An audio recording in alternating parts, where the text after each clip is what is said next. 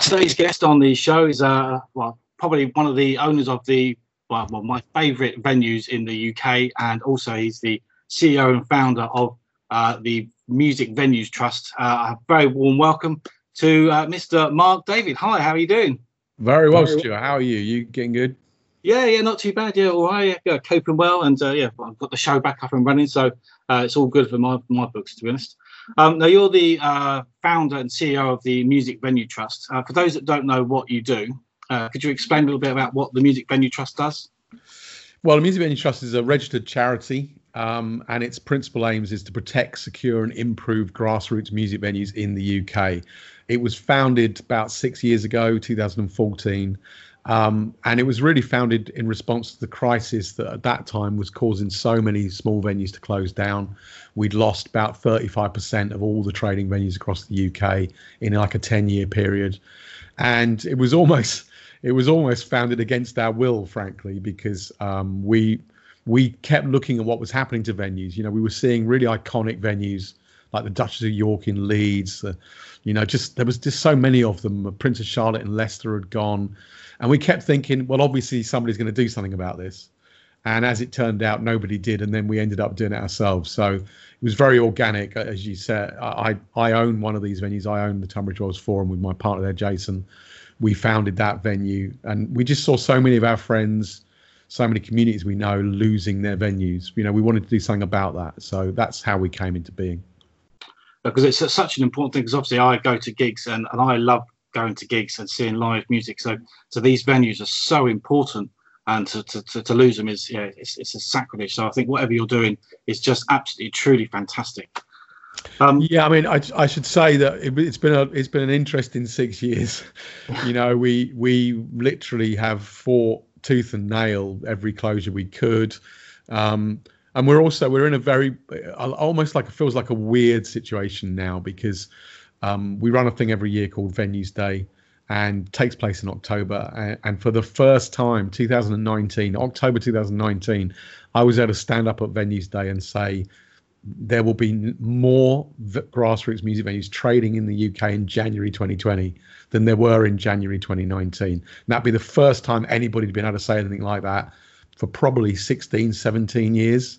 And then literally, 6-8 weeks after we hit that milestone of finally the sector recovering, we're facing probably the biggest challenge that we've ever had. Yeah, I suppose with all the closure of the pubs, it's keeping those pubs and those venues alive to allow these musicians to have that opportunity to play out, because obviously with all these big festivals, they all start somewhere. So without these music venues, we would lose the whole chain, I suppose. Is that how it comes across? Yeah, exactly that. And I think, you know, they're so important on so many different levels is the really, really crucial thing to get across.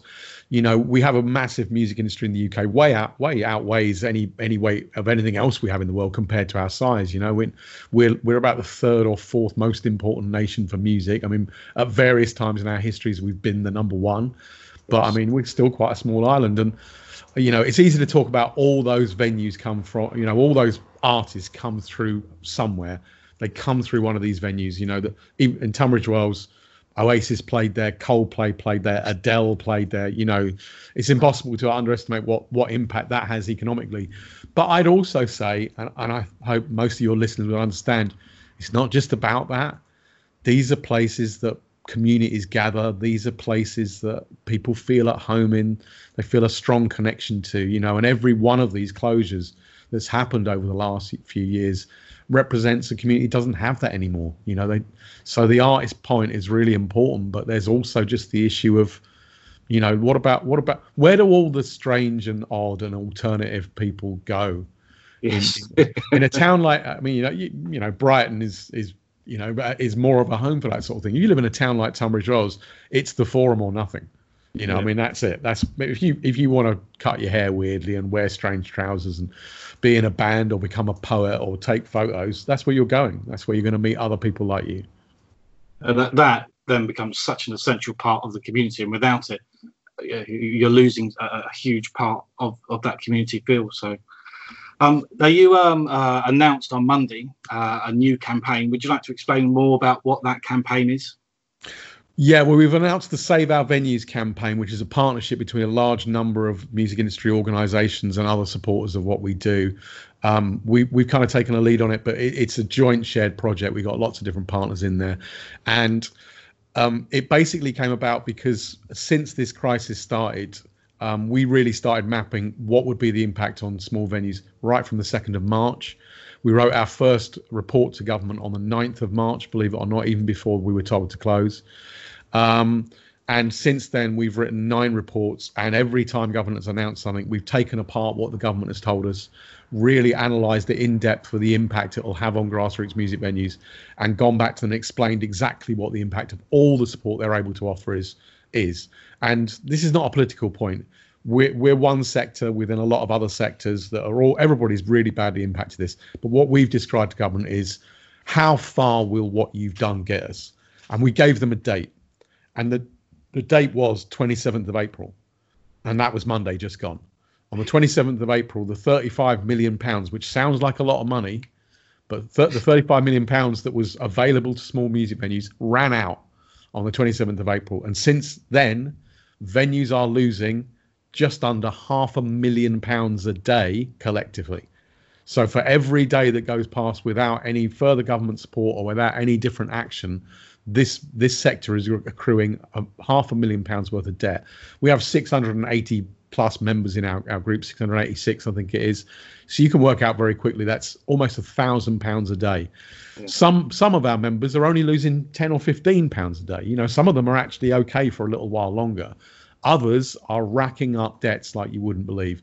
And so rather like how we came about, rather how Music Venue Trust came into being, we realized, well, what we need to do as a community is we need to give people the opportunity to save these venues themselves. You know, the government isn't going to do it for you. We can't do it. We can't save 550 plus venues at once. But you know who can save them? The audiences, the artists particularly. You know, we've already mentioned some famous names. Those people can do fundraising. They can help those venues get past some of their costs. They can buy things, merch from them and everything else. So we wanted to create one campaign that was really clear to everybody. This is what you can do. Nobody listening to this can save all 550 venues at once, including me. But what I can do is I can try and save the venue that I care about the most. And when I've done that one, I can move on to another one. This idea came to us. It came to us fully formed from Frank Turner. Frank Turner, as an artist, started playing shows, just trying to raise money for a specific venue that he really loves and cares about, that he knew was in trouble. And so far, he personally has saved 5. Now, if I can clone Frank Turner and get another 100 people like that, I can save 500 venues. Yes. But you know what? I don't actually need Frank Turner, and nobody listening to this needs Frank Turner. You can do this yourself. If you love one of these venues, you can go to the saveourvenues.co.uk website. You can get involved. You can pick venues from a map that are in trouble right now and need crowdfunders, need people to get behind them. You can go to their website and look at what merch they've got. As a whole sector, the people who love these venues, can save them. And that's what can happen. Yeah, so that then obviously gives the emphasis back onto the community again, and obviously brings that sense of personal feel that if you love a venue, you can actually save it yourself, and as a collective instead of just as a single person. Yeah, the opportunity is there, you know, and Joe Strummer said, "Without people, you're nothing," and I really believe that. I really believe this community can actually save all of these venues if we choose to, you know. And all we got to do is, I mean, you know, I'm not picking any. Look, we know that a lot of people are in difficult circumstances, you know, and there's a lot of stress and anxiety, and people have lost their jobs and everything else.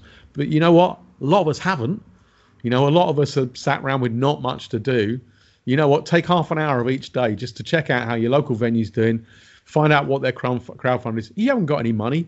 Boost up their crowdfunder with your own social media. You know, put it out to your friends. Maybe them have got some money. Make a little statement on your Facebook about how much this venue means to you. Make a little statement in your Twitter. Just support the campaign. Tweet the hashtag #SaveOurVenues. Visit the website. Literally, I want everybody listening to this just to adopt a venue. Just go right. And when that one's done, move on to the next one. You know, we are a massive group of people. The number of people who go to these venues every year, it's 12 million tickets are sold to these venues every year. You know, and okay, you know, I account for at least 60 or 70 of those. and maybe there's a lot of people like me, but there's still going to be 500,000, 1 million of us. And suddenly you say, do you know what? Could we all raise £1 a day? And you know, and then you're like, okay, yeah, I can do that. I can get behind that. I can raise £1 a day for that venue, or I can share their posts or do whatever else that might get them that £1 a day from me. And if I can do that, and we can get 500 other people to do that, you know, on each of these venues, then we're going to do it. We can do it. So it literally comes down to just almost from £1 to anything. So anything that anyone can do is going to be a big help to stop these venues from being lost and losing such a wonderful thing that this country produces with so many talented musicians. Well, you know, honestly, the scale of the problem at the moment, we have literally 17% of these venues, 114 venues consider themselves to be safe until May the 30th. All the rest, so 550 plus venues, are currently under threat of being permanently closed by this crisis. You know, and just go and check out. We're releasing these in waves as you know, venues that are under more threat, or venues that are really actively in their communities and want to do something right now. And we already have 100 on the map that you can go and choose one of those to pick out. And we'll be introducing more as more venues get in trouble. We're going to have to fight our way through this. You know, we don't know when it's going to end. We don't know what circumstance we'll be coming back in. But we do know that as a community, we can pick this as our cause through this crisis and just get it done. And they'll all reopen. So where can people donate or make this difference and offer their support? Where can people head to find this information? Yeah, if you head to saveourvenues.co.uk, and then on there's a series of actions you can do. You can literally like choose a venue to adopt all the way across the UK. There's also, we're asking artists listening to this, if artists are tuned in, you can go there and you can set up a virtual fundraiser online using the crowdfunder website that the venue has set up. We're also going to be doing some streaming through that website. So we're going to be listing all the gigs that are happening. So you can drop by that website, pick an artist you really like that's doing something for a venue. Maybe think about that being your ticket for this week. You know, that actually we're going to go to a show this week and it was going to cost you £10. Drop £5 in a hat to watch an artist that's performing a show for you now, trying to save the venue you're going to go to, you know. And it's not solely about money, though. I want to make that really clear. You know, actually a lot of these places are one person operations, you know, or one or two people just keeping it going, just getting behind that venue and shouting about the position they're in, making sure that everybody knows that you really care about that venue. Write to your local MP, write to your councillor, you know, put a hashtag Save Our Venues at the top of the thing and just say, look, what are you doing about this? You know, and ours it's a very positive campaign. You know, a lot of this is very negative. A lot of it's about who's going to close down. You know what? None of ours are going to close down unless we let them. That's it. So let's not let them. Yeah. So it is definitely sort of turning a negative into a positive and making, try and make something, make a difference with what is going on and yeah, the way that things are at the moment. You know, we could lose everything. But if we do this, it's a very positive step, and I think it's a fantastic thing that you're doing. Well, thank you, Stu. I mean, I just, you know, like I say, it's all about people at the end of it. It's all about people. And the truth is about these venues is if it wasn't all about people, they'd all be shut anyway. Nobody's running one of these venues because they think they're going to be a millionaire. You know, I mean, famously, Tim Perry, who runs the Fibbers in York for 20 years now, has had on his footer of his email, it says, how do you make £1 million running a grassroots music venue? To which the answer is start with 2 million. You know, these are not commercial entities. You know, they're not your big pub chains. They're not people who are they're just communities of people who are trying to keep live music going in their space. And I think we all believe in that. I think, you know, that's what they're about. And, you know, anybody listening to this and wants to get involved, there's your opportunity to get involved. Direct thing you can do. Well, that's fantastic. I think that's it's been a great to chat to you. I think it's been a fantastic opportunity that you're doing. And I think it's a wonderful, what you're doing is just truly, truly fantastic. And obviously I'm missing live music, and to have these venues when this all ends, to be able to go back and have live music is just it's so important for today's society. Yeah, well, I mean, thanks for giving us the opportunity to talk about it, Stuart. I mean, it's very important to me, and I'm sure it's very important to a lot of your listeners.